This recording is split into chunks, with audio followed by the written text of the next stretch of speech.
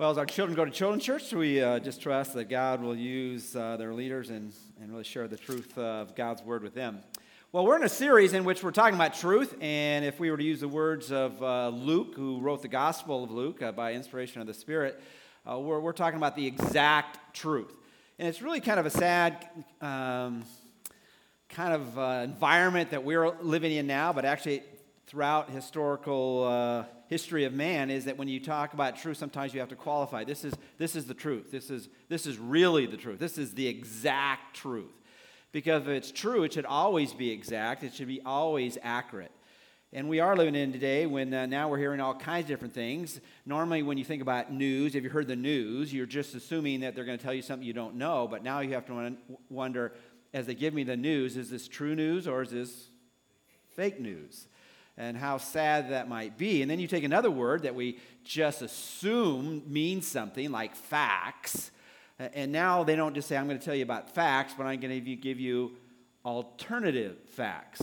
And then depending upon which side of the aisle is, or which are the facts that are alternative are the true facts, and which are the alternative facts or the false facts. And it just goes on and on and on. I was reading this past week about bots. I think that's how they said it. Have you heard about that?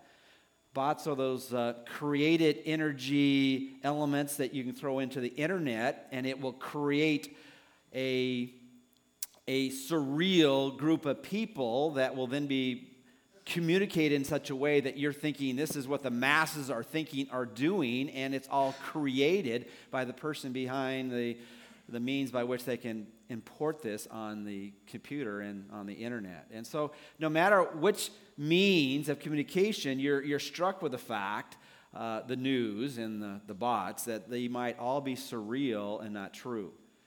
And so this morning, as we look in God's Word again, we're really assuming that what this is all about is true, and Luke claims that to be the case, but we're also looking at with an investigative mind and say, well, why should we believe this is true?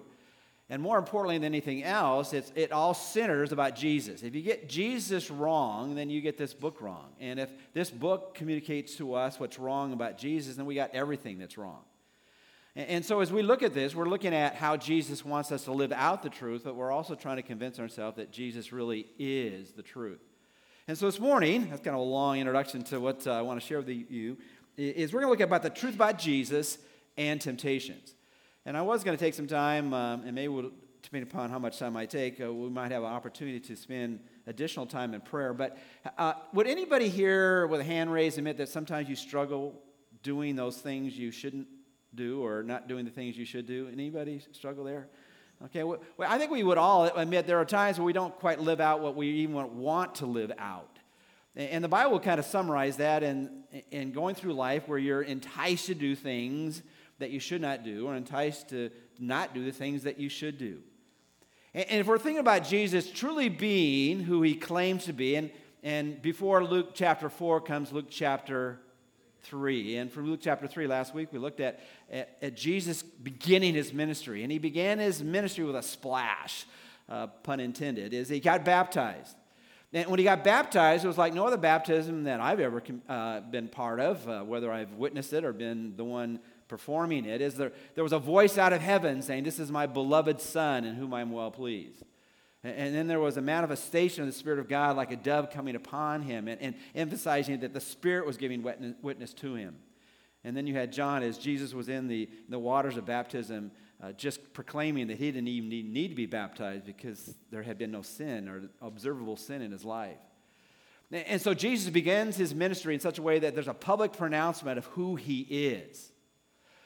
But as that announcement is given, and people can give all kinds of announcements, you wonder, well, this announcement, is it really true? We've got some people giving evidence to it, but if he is the Son of God, how would we know?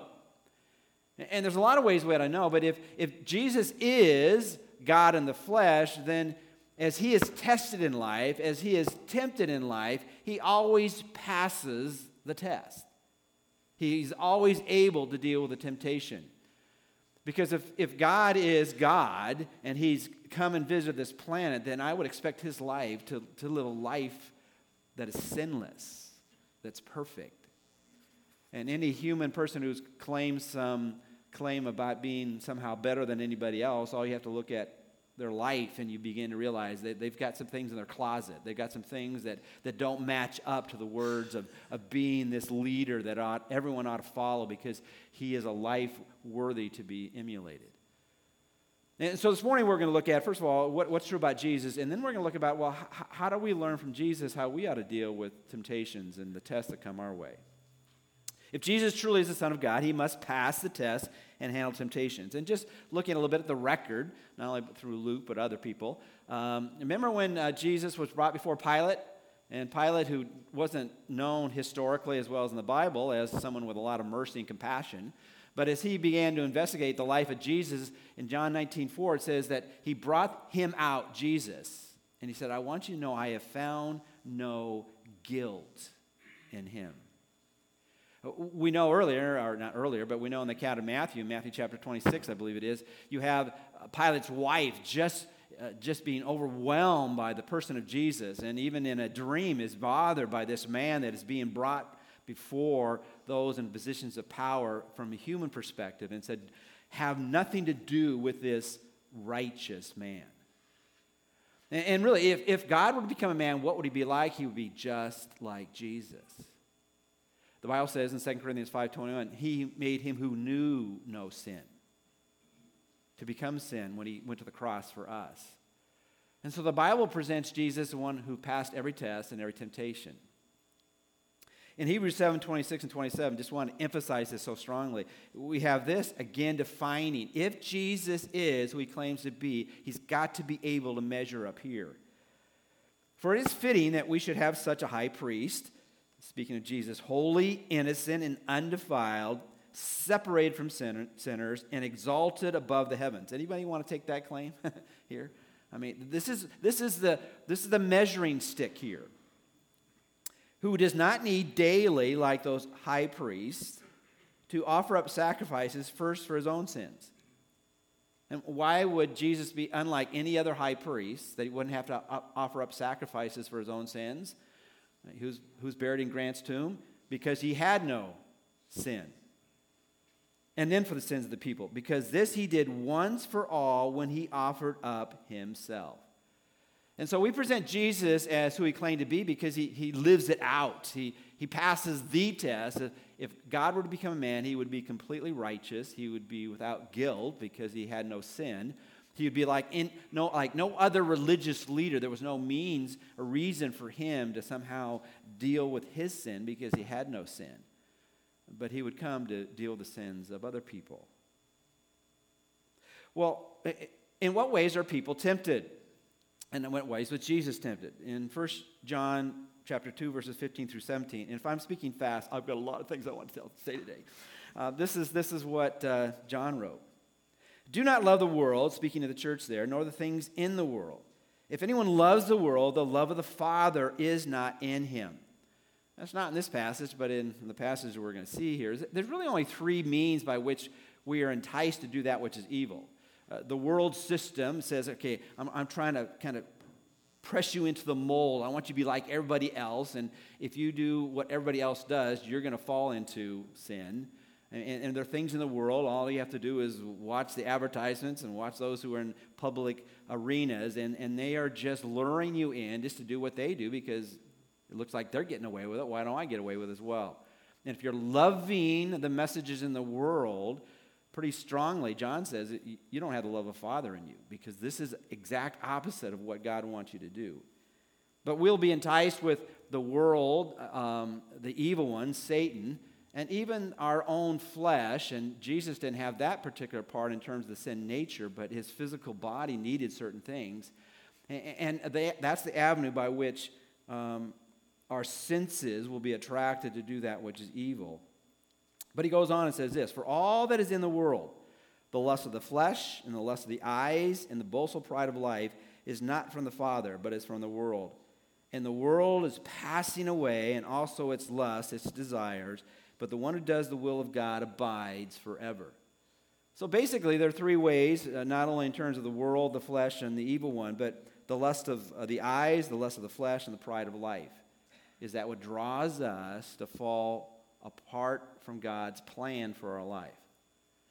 Well, if Jesus is all he is, then he's got to demonstrate it. How do you know someone is like he says he is or she is? You put it to the test. And so right after this extreme experience of the manifestation of the Father, the Son, and the Spirit of God leads him to be tested or tempted by the evil one. Let's pick it up in Luke chapter 4. So if you have your Bibles, turn to Luke chapter 4.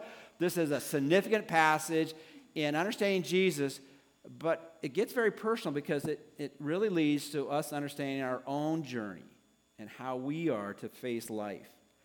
We all admitted that we can struggle. We all struggle. Well, how do we deal with the struggles that come our way?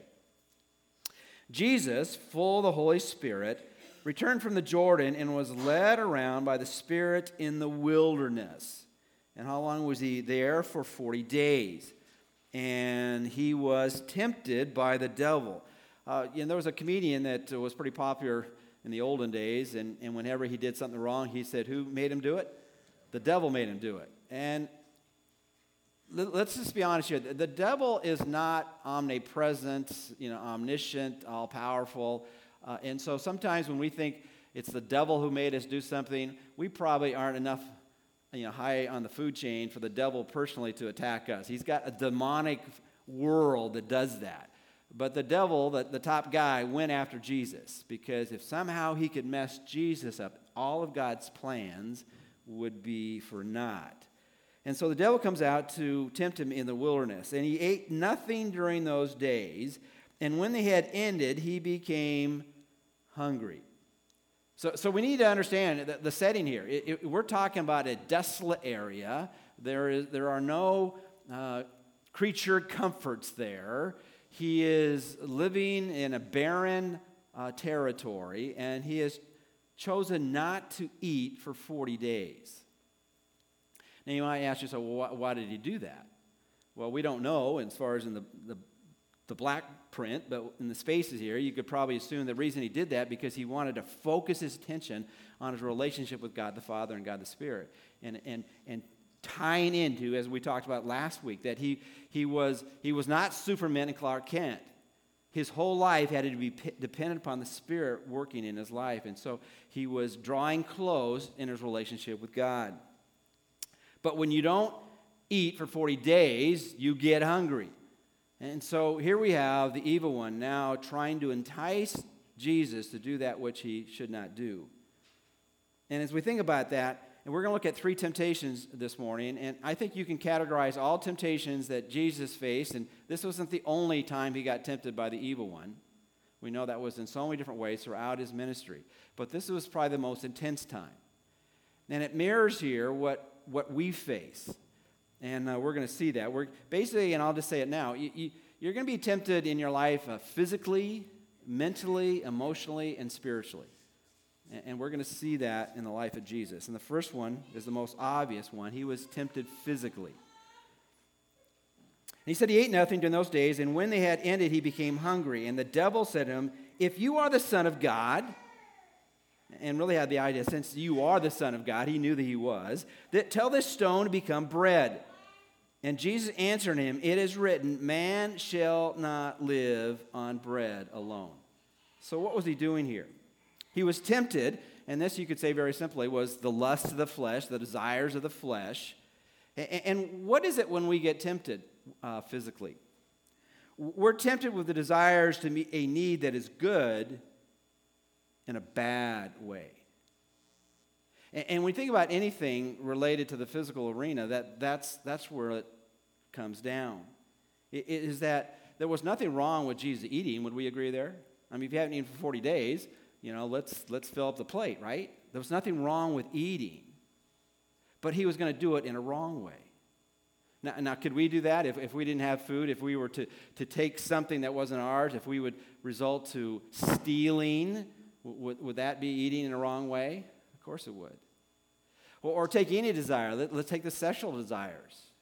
God created sex, but can you participate in sexual relationships in a bad way? Of course you can. And whenever you do something that you now say, well, it's just my desires. I just needed it. But you don't do it according to God's plan. it becomes destructive. And so we all need to look at our, you can think in so many different ways how that which is out there that we want, but in obtaining it, if it destroys trust or relationships with other people, or you become so preoccupied with that which is physical that it somehow gets you off focusing on it rather than the one who made it.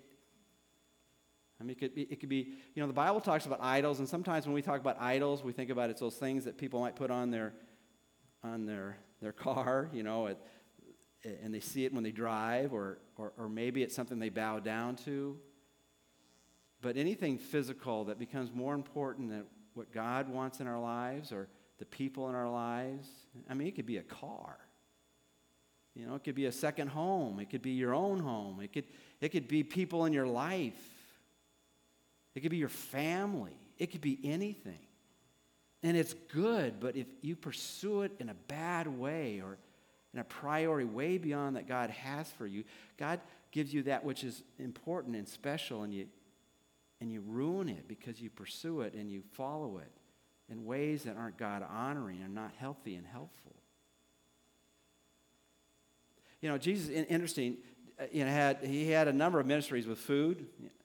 When he was teaching for long periods of time and people didn't bring enough food to eat, he could feed the 5,000 and the 4,000. You could probably multiply it as far as not only just the men, but the women and children, up to 20,000. There was nothing wrong with eating food, but it can't be the priority.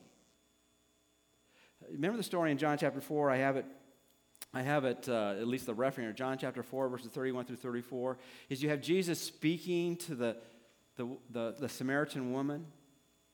And he's speaking to her about spiritual things and drawing her into faith and trust in him as her Savior and Lord. And she goes off to tell the people in the town, and the disciples who had gone off to get something to eat came back, and they looked at Jesus, and they were trying to encourage him to eat, and he said, I have food to eat which you know not of. And the disciples, only thinking on a human level, said, well, did somebody come that we're not aware of and came and fed him lunch? And he said, my food is to do the will of my Father who is in heaven. And as we think about how we face temptation when it comes physically, we need to analyze, is this something that is good? And if it's something bad, you don't want to participate in it. But even if it is something good, am I doing it in such a way that this really brings me to the point of being more obedient to God and following after his will? We need to be able to say yes to things in life and willing to say no to things in life. And we need to be able to say, well, I need to wait for things in life. I mean, to take, even being people who are shopaholics, I mean, people who have to go out there. I just have to buy something. You have to buy something to make you feel good? Is that really where your source of joy and happiness is? Jesus could give up eating if something more important was happening in his life. We are going to face temptations that are physical. And when we do, we need to quote God's word and remember what's most important. But the evil one doesn't stop there. He doesn't just say, take those stones and turn them into bread. He goes on in verse 5 and he says this, and he led him up and showed him all the kingdoms of the world in a moment of time. And the devil said to him, I will give you all this domain and its glory, for it has been handed over to me, and I give it to whomever I wish. Now you think, well, did the evil one really have the opportunity to do that? Well, the Bible says that he is the God of this age. He's the prince of the power of the darkness. The Bible says, and this is interesting when you get tempted in a spirit, in a way from the evil one, whether it's him or demonic forces, is that he comes in various ways. The Bible says in 1 Peter, I believe it is, 1 Peter 5, that he'll come like a roaring lion. He will come and intimidate. But the Bible also says in Corinthians 11 that he will come as an angel of light. And so he comes to Jesus at this time, and he says, I want you to see something. I want you to see all that's out there. And you can have it. I can give it to you. And I can give it to you right now. And so Jesus was being confronted mentally. I mean, this could work. He has the power to do this. God has given him this freedom. And emotionally, he's thinking, why would I want to go through all that suffering and pain to take all the nations of the world? And so Jesus was tempted mentally and emotionally through the lust of the eyes, what he saw, and he was tempted with thoughts of doubt and feelings to escape painful hardships. We know later on that Satan tempted Jesus this way in the Garden of Gethsemane. When he didn't want to go through the suffering of the cross. And he said, look, you can have this now. How much would we be willing to give up if somehow we could keep pain from happening? If we wouldn't have to struggle as hard as we are? I mean, partly when you look at the temptation of Jesus, what's unique about him is that, we have our tipping point, and sometimes when we get there, then we just give in. But Jesus never gave in, and so it was constant. You don't have to go this way. You can have it so much easier.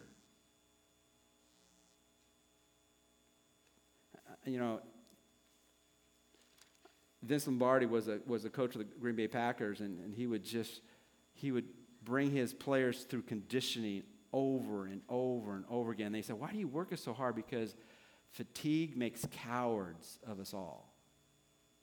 If somehow we can not give it 100%, then we'll give in. And so that's what the evil one was doing here. Emotionally and mentally, he just was, this could be done this way.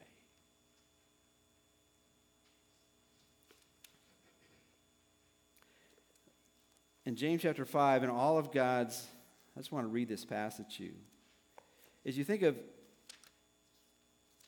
people that were called by God to do special things for him, and really God causes all people to do special things for him, but as you look at the prophets that came before Jesus, in James chapter 5, verse 10 and 11, it says this, as an example, brethren, of suffering and patience, take the prophets who spoke in the name of the Lord. We count those blessed who endured.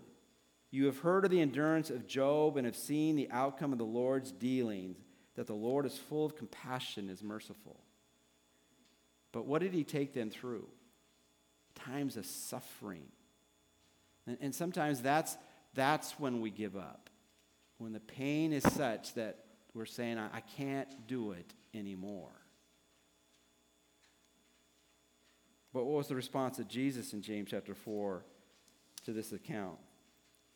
Because what the price was by the evil one, therefore, if you worship before me, it shall all be yours. And Jesus answered him, it is written, you shall worship the Lord your God and serve him only. So it came down to the very simple thing. Who are you going to follow? Are you going to follow your own emotions and maybe mentally the way to get out of this? Or are you going to say, no, I've decided once and for all that God alone deserves my worship and my allegiance. There's a third temptation that came to Jesus, and you can say he got tempted spiritually here. Is in verse 9, it says, and he led him, the evil one led Jesus to Jerusalem and had him stand on the pinnacle of the temple and said to him, and now we have above the Kidron Valley, up in the pinnacle there, it's about a 450-foot drop. If you are the Son of God, throw yourself down here, for it is written, he will command his angels concerning you to guard you. And on their hands they will bear you up, and so that you will not strike your foot against a stone. And we know this was attempted spiritually, because at that point he began putting possible thoughts of doubt, of putting God to the test and not submitting to his revealed plan. And really, this could have worked. If you want, again, have a way in which people would be impressed, then jump off a cliff and not get hurt. They say, we could do that. It's a promise of God's word that he will send his angels to preserve me. But then he responded very powerfully, and he said this. And Jesus answered and said to him, "You shall not put the Lord your God to the test." And really, it was the kind of the sin of presumption here, is that many times we want to say, well, God, if you're really God, then just get me out of this mess, or get me out of that mess, or just help me here. If you'll just heal my loved one who's going through cancer, if somehow you'll just get me that job, or if you'll just somehow make my marriage work, or whatever it might be. And we say, well, I'll trust you if you'll do this. And this is probably where we often struggle with God, to say, God, I'll believe in you if somehow you'll fix this. Now, can God fix anything? Of course he can. But we live in a fallen, sinful world, and some things don't get fixed.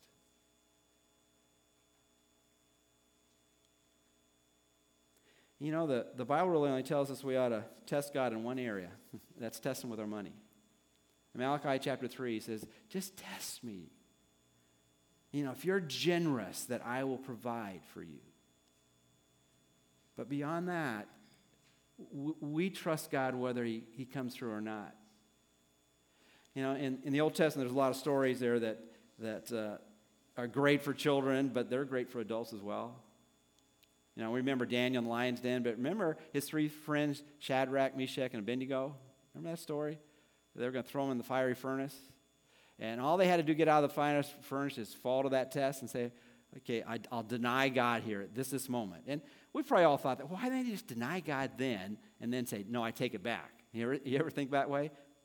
Shake your head like you thought that way. Okay, you know, I will say I'm not sure I really believe him, but then say I really do believe him, but I just want to get out of this mess or this conversation, get out of surviving, not looking too bad. But Shadrach, Meshach, and Abednego said, no, we're not going to deny our God. And so they're about to be thrown in the fire furnace, but right before they said, we will not deny him. And even if he doesn't preserve us from this fire, we'll still trust him. See, that's the test here, is when God doesn't come through as you want him to come through, will you still trust him? Or are you putting God to the test rather than God putting you to the test? And so we see that Jesus went through the test of physical desires for food, getting something in that is good in a bad way, but he said, no, I don't have to eat physically at this moment. I can survive. Man shall not live by bread alone, but by every word that proceeds out of the mouth of God. And then when he was given that opportunity to somehow accomplish God's plan in a different way, but he's not going to worship that which is evil when really the only option is to worship God. And then when you give him the test and say, well, okay, spiritually, are you going to doubt God and his plan? In Luke chapter 22, verses 42, we have the account of Jesus, that familiar part in the Garden of Gethsemane where he said, if you can take this cup from me, but not your will be done, not my will be done, but your will be done. And so at that point, he had to really trust God's word to be true. In Psalm 119, 105, it says, your word is a lamp to my feet and a light to my path. Well, let me give you a few truths about temptations. And, of course, we look at these temptations, and they're kind of overwhelming compared to how we get tempted. I mean, we can see some principles from it. But let me just talk about it. Temptation is, and there are two ways to look at it. God's involvement in those things that we are enticed to do that which is wrong, it does not come from God, but God allows it to test us, to demonstrate what is true about ourselves. I like this story that was in a section that McGee wrote concerning understanding the difference between how God works and how the evil one works. He says, when I was a boy in West Texas, we lived on the West Fork of the Brazos River. In the summertime, there was not enough water in the stream to rust a shingle nail. It was dry in wintertime. However, you could have kept a battleship afloat on it. One year we had a flood and it washed out a railroad bridge over the river. Santa Fe workers came immediately to build a new bridge. When the bridge was completed, they put 2 engines on the bridge and tied down the whistles. We had never heard 2 engine whistles blow at the same time, so everyone raced to the bridge, all 27 of us. It wasn't exactly a big town. One brave fellow in the crowd asked, "What are you doing?" And the engineer replied, "We are testing the bridge. Do you think it will break?" And the young man responded, "Of course it won't break." Well, the engineer said with almost a sneer, "If you know it won't break, why are you putting the engines on the bridge?" And the young man answered, "Just to prove that it won't break." And see, that's what happened with Jesus when he had the temptations. Was he going to break? No, he wasn't going to break, but we needed proof that he wouldn't break. And that's what God does in our lives, is he gives us tests. He gives us tests that we won't break to show that we won't break. But there's an evil one that will have certain victories in our life because he'll entice us to do that which is evil and we'll give in. But I want you to know this about temptation. Number one, the initial thought to do evil is not sin. And sometimes sometimes there is such a thing as false guilt, where we're going to feel bad about just thinking or feeling something. That's not wrong. That's the evil one and the world and our own flesh drawing what's true in this fallen world, that there are some things out there that are shiny that we want to have. There are certain things we want to do that if we could get away with it, we would do. There's certain words that'll come out of our mouth because it makes us feel better at that moment. There's certain priorities that we don't want to have or we should have. And those things, those thoughts are not wrong. The initial thought is not sin. It's what we do with it. And the other thing he wants us to read, and let me just read that passage. Hebrews chapter 4. This is the uniqueness that we have with Jesus in terms of how he faces temptation and how we can lean upon him. In Hebrews chapter 4, verses 15 and 16, we have these words. "For we do not have a high priest who cannot sympathize with our weaknesses, but one who has been tempted in all things as we are, yet without sin." And so if he was tempted, that means he had the initial thoughts to do that which was not God-honoring. That was not sin when Jesus had the thoughts to do that. It's what he did with them. "Therefore, let us draw near with confidence to the throne of grace so that we may receive mercy and may find grace to help in time of need." Now, if we get the thought to do whatever it might be, to not follow God's plan in our life, to give in to that which we know is wrong, and not according to God's plan, what do we need to remember? Number 2, you can resist the tempter and pass any test. You don't have to fall to temptation. The Bible says in James chapter 4, verse 7, "Resist the devil, and he will flee from you." In other words, if we say no to the evil one, he can't overcome us. And then 1 Corinthians 10:13 says this, "No temptation is overtaking you, but such is common to man," which simply means whatever you go through, you're not the only one who's gone through it. Not only has Jesus gone through it, but other people as well. No temptation or an enticement to do evil has come to you that is not common to other people. But God will allow, but no temptation overtaken, but such common to man. But God is faithful, who will not allow you to be tempted beyond what you're able, but with the temptation will provide the way of escape also, that you may be able to endure it. That's a long verse with straightforward truth. Is that God will filter whatever temptation you have to the point that it's not going to be overwhelming, that you cannot overcome it. And you need to remind yourself that, because sometimes you say, "I just couldn't help myself. That's just the way I'm wired. That's just what I've done in the past. My past predicts what I'm going to do in the present and the future." Now, that might have been your pattern, but it doesn't have to be.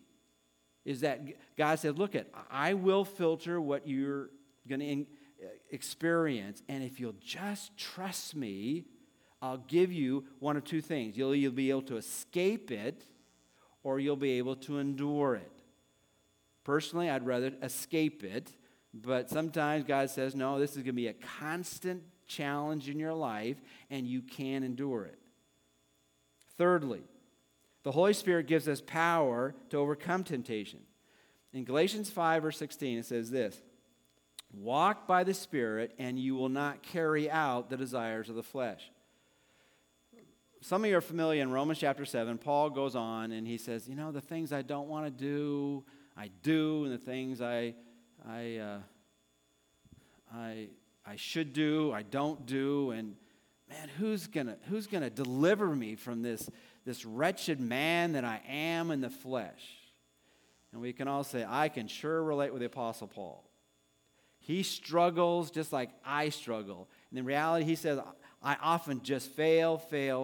And we do fail. But then he goes on, but don't stop there.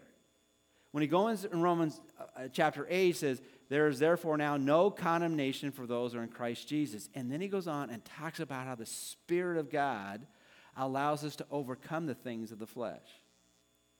And so the challenge for us is when we're about to give in, we've got to make sure we're surrendered to the Spirit. Say, God, I can't handle it, but I know your Spirit can empower me to handle it. But there's a fourth ingredient, and that's the Word of God. The Word of God is essential for victory. The Word of God is essential for victory.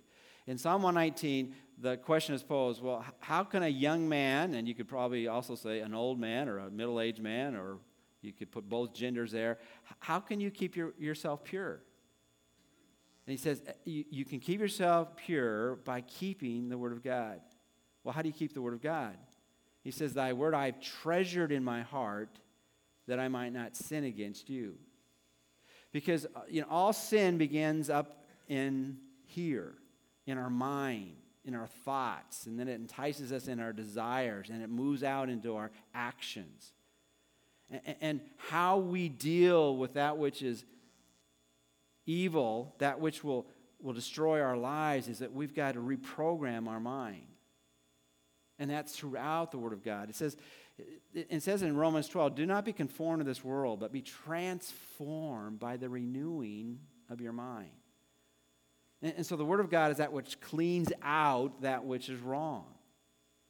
And so there's a constant way we need to deal with temptation. One is to realize the thought of it is not sin, but what you do with it. Secondly, to realize whatever I am struggling with, it's not overwhelming to the point where I can't find a way of escape or endurance by God's power. And I need to realize that the power is found in a person. It's the Spirit of God.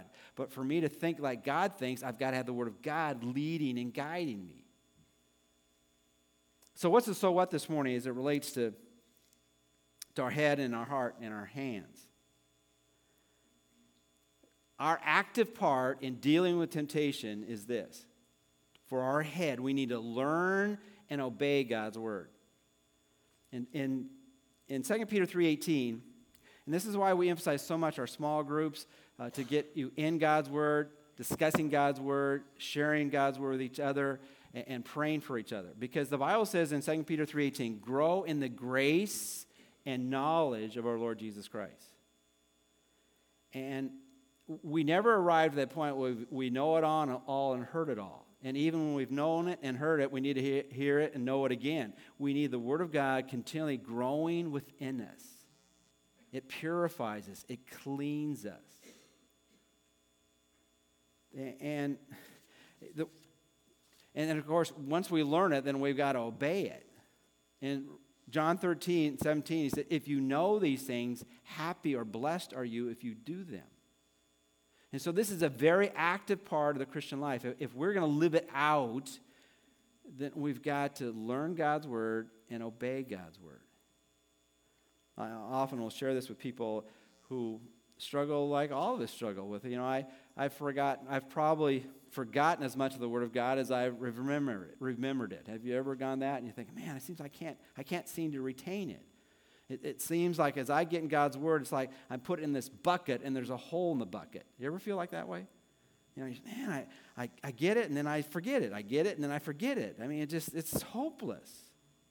Well, let me throw this in. It's like filling up a bucket with water over and over again, and all it just leaks out. But you know what the positive part of that is? If you keep pouring water in a bucket with a hole in it, you'll have the cleanest bucket in town, right? because you're just allowing that flow of water to clean it. And see, that's our attitude towards God. We want to have the cleanest bucket. Our vessel needs to be clean, and it gets cleaned by the Word of God, and it gets guided by the Word of God. So learn and obey God's Word. Secondly, and this has already been talked about, be filled with the Spirit. You know, Paul just pleads with the church in Ephesus. Be filled with the Spirit. And it's really in the present tense there. Keep being filled with the Spirit. Don't get drunk with the things of this world, but be filled with the Spirit of God. It's the Spirit that gives us power over that which entices us to do evil. And it's not only just running from evil, it's running to that which is good. What is the fruit of the Spirit? It's love and joy and peace and patience and kindness and goodness and faithfulness and gentleness and self-control. Well, how does that happen? It's when you depend on the Spirit. When you want His life running through your life. When you're at that point you just can't handle it anymore. Say, God, you can do it through me. Give me the love. Give me the joy. Give me the patience. Give me the goodness. Give me the faithfulness. Give me the gentleness. Give me the self-control.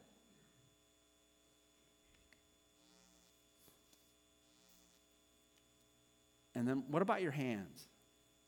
And here, this is a point sometimes we just don't emphasize enough with temptations, is that for some sin, we've got to run from it. We can't be around it. Apostle Paul said in 1 Corinthians 6:18, flee every immorality. You know, every other sin, he's really talking about sins of the flesh, are outside the body, but this is that which will destroy you on the inside. Don't put yourself in environments that cause you to be overstimulated in things. You know, if I'm trying to lose a few pounds, I don't go into the candy shop, you know. I just want one. They give you one free, right, at See's Candy? But I'm just going to eat one. Well, I ought to buy a box in case I want one later. I mean, you know, whatever it might be, okay? I was watching the life story of Robin Williams the other day. What a sad case. In many ways, he was one of my favorite comedians. He was so funny. But if you read or hear about his life, what a waste. He ran to sin. Because that destroyed his marriage, destroyed his health,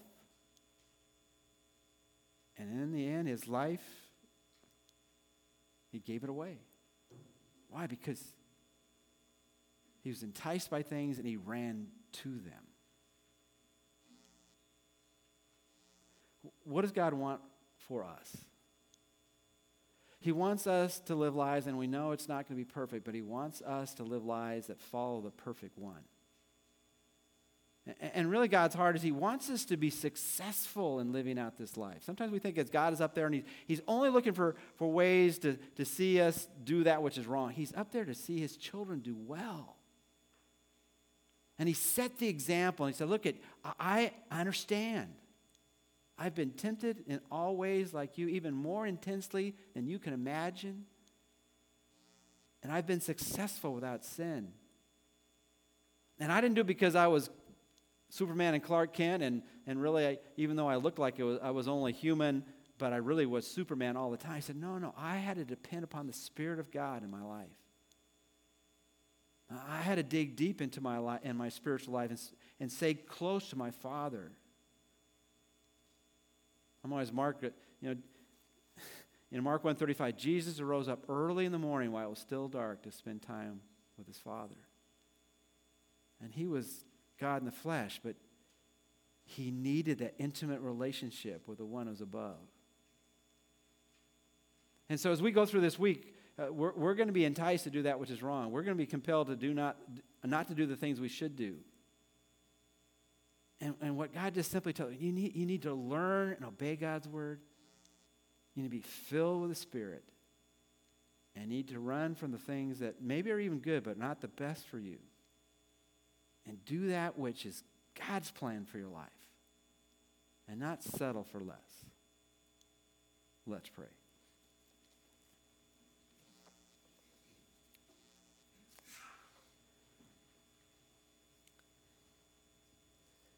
For all of us can probably think of a number of things right now that we're struggling with.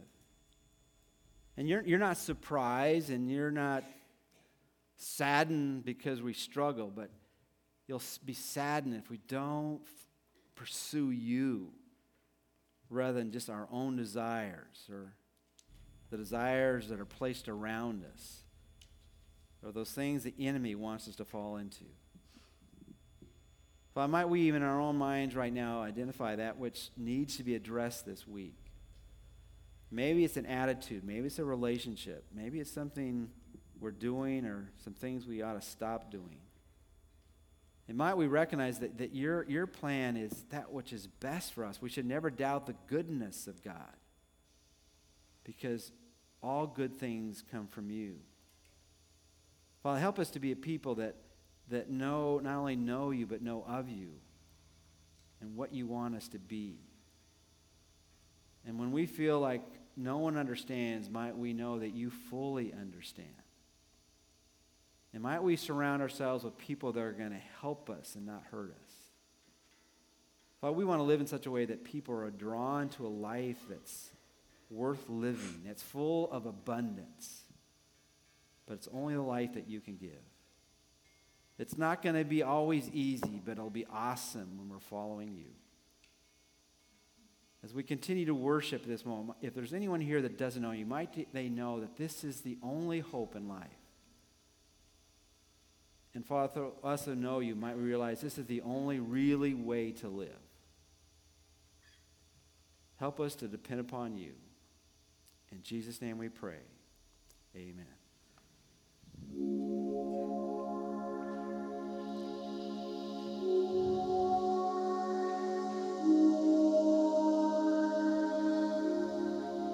You were the Word at the beginning, one with God, the Lord Most High.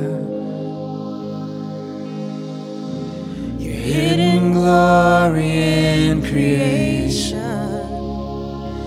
now revealed in you, our Christ. What a beautiful name.